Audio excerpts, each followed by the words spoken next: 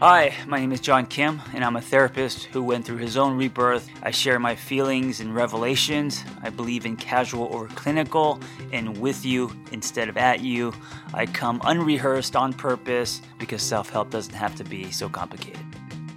There is so much noise out there, especially when it comes to self-betterment, and that's why I created TAT Text. Now, a lot of people are using texting to promote things, and it's kind of like a digital flyer. But I'm actually using texting as a mental program. It's like the program you get at the gym, but this is for your mental and emotional state.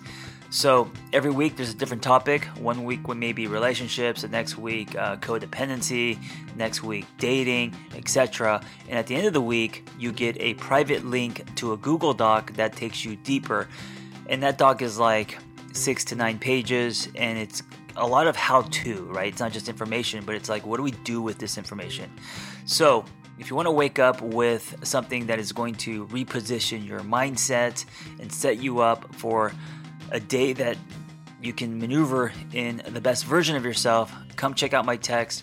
You could get them at theangrytherapist.com or on my Instagram at theangrytherapist. See you in your phone. You can't build anything without structure. You know this, without structure and daily routines. And it doesn't matter if we're talking about building a better body or a better relationship or a business. Without structure, nothing can be built.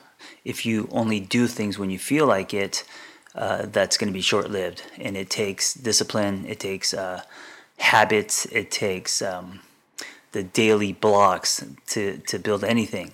And so like for me, when I think about entering the tunnel to write a book, and you know that's a long tunnel. If I didn't have a structure, then there's no way I'd be able to write a book. And so when I'm writing a book, I usually roll out of bed, 5:30, and I do everything I can to get out of the house and at the coffee shop, knock out 2 or 3 hours, and then I go work out, and then I knock out another couple hours, and I have this structure. And I usually hang structure less on logic and more on state. So I believe that just because you build a maze doesn't mean that you're going to go through it, right? There are days that you feel discouraged. And I also know that our emotions hijack us. I mean, our emotions, what we feel, is a lot more powerful than our logic. This is why we get into crazy, toxic relationships. This is why we eat too many donuts. This is why we buy things we don't need. And so there's a way to leverage that.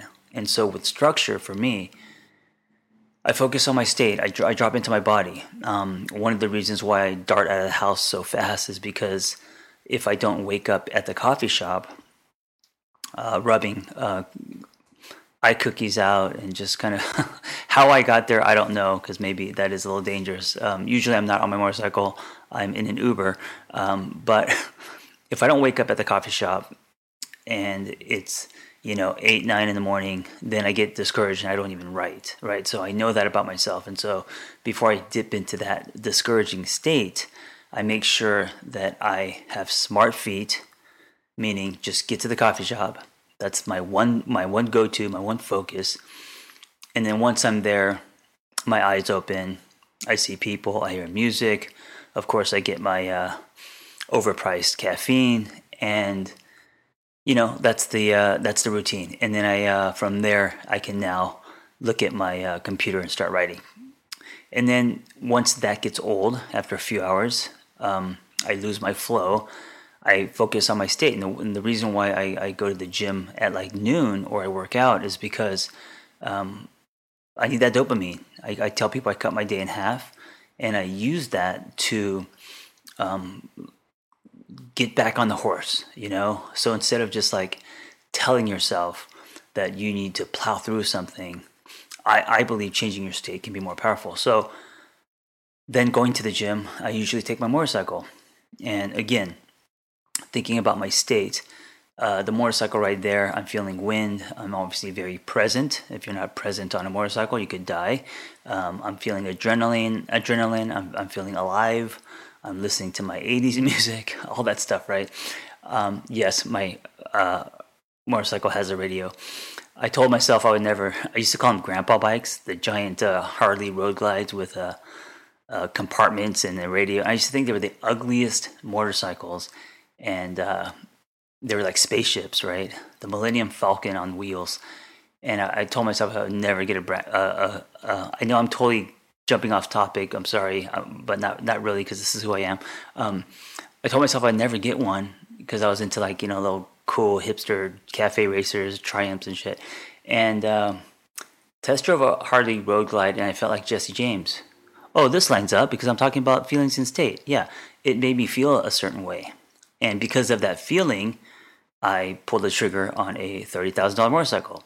And then I realized that you could actually fix them up. And so now with the, they call them performance baggers. That's what my bike is. It's all, with parts and exhaust and all that.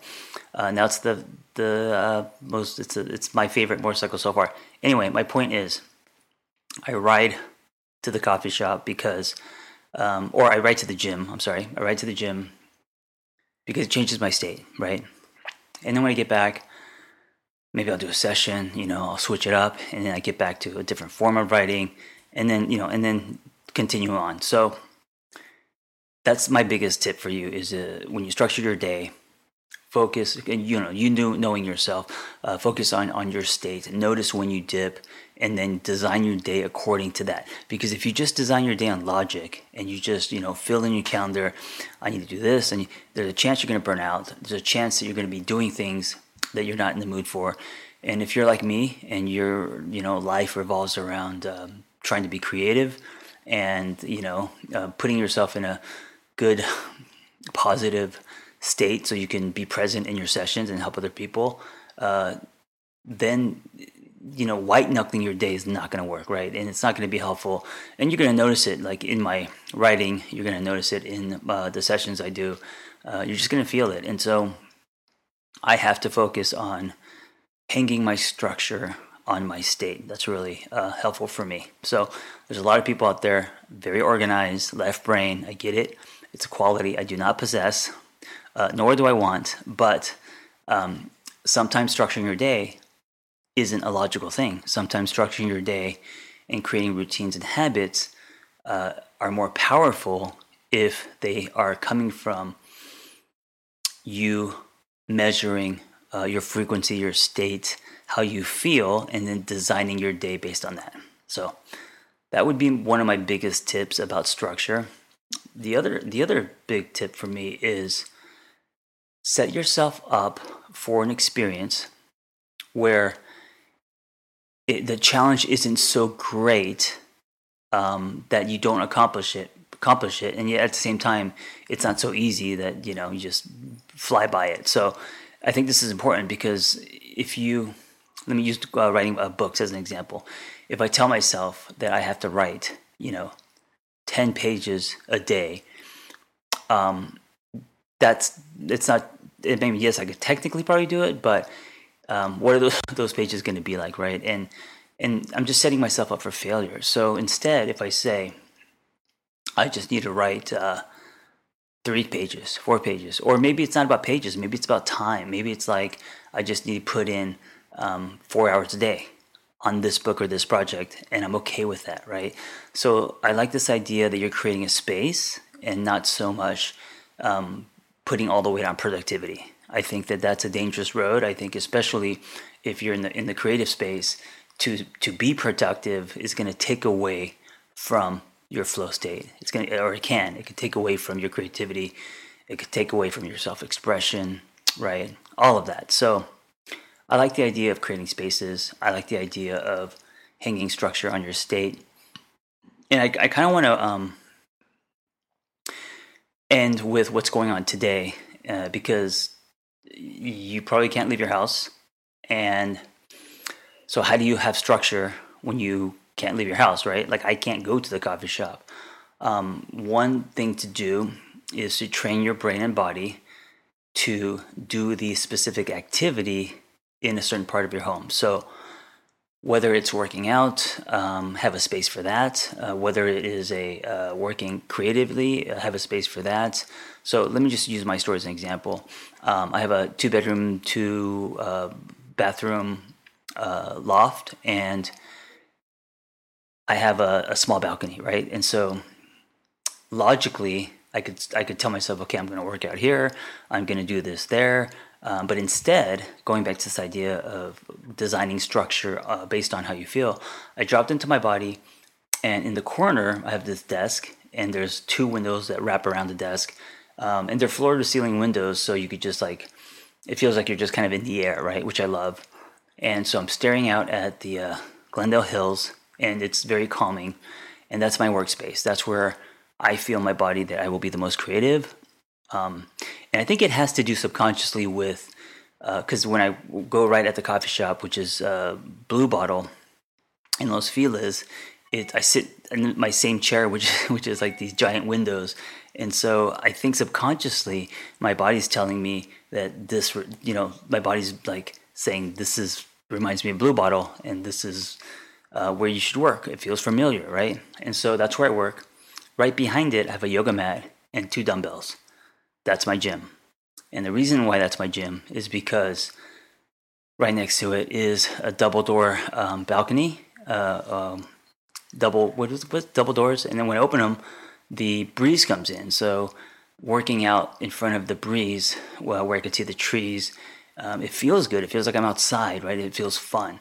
So like if I had a basement and I had a whole like workout set there, logically I would say, okay, you go train in the basement. But it's not going to be as fulfilling, as fun as working out in front of a balcony with the breeze, right? So that's my gym. My kitchen is my restaurant. So if I'm in the kitchen space, I'm cooking, I'm hanging out with friends via Zoom. I'm doing everything that I would, say at a coffee shop or restaurant as far as like entertainment goes. And so that's for that space. And then I use the living room as a movie theater. And what I mean by that is if I don't section that off in my head as a place to just watch one thing at a time, then what happens is I binge watch like many people do, and suddenly you've lost, a week of your day watching Tiger King. So what's important is you put in your head what the purpose of that space is, right? And then so the movie theater, quote unquote, room, and of course I don't live in a mansion, so it's not like a movie theater, but it's just my living room. Me labeling that tells my body that I'm sitting down and watching one show, right? I'm sitting down watching one movie, sitting down watching one episode. So I'm not drowning myself in television and Doritos. And then I have a little balcony, and that's my calm state. And I go out there, and it's got a panoramic view of the sunset, and it's got a nice breeze. It's got a giant poltergeist tree, and chances are you probably have never seen Poltergeist because you were just an idea in the 80s. But there was this tree in Poltergeist where it came through the window because it was so close, and it was like a monster. It was very scary. This tree is very magical, and my daughter stares at it for hours.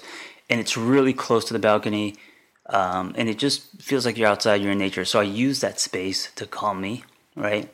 And so I have all these different little spaces in my house, and I section them off in my head, not with police tape, and I go to those spaces for those activities, right? So part of structuring, especially in the state of the world today, may mean for you to create an entire life in your home until this is all over and you can go back outside again.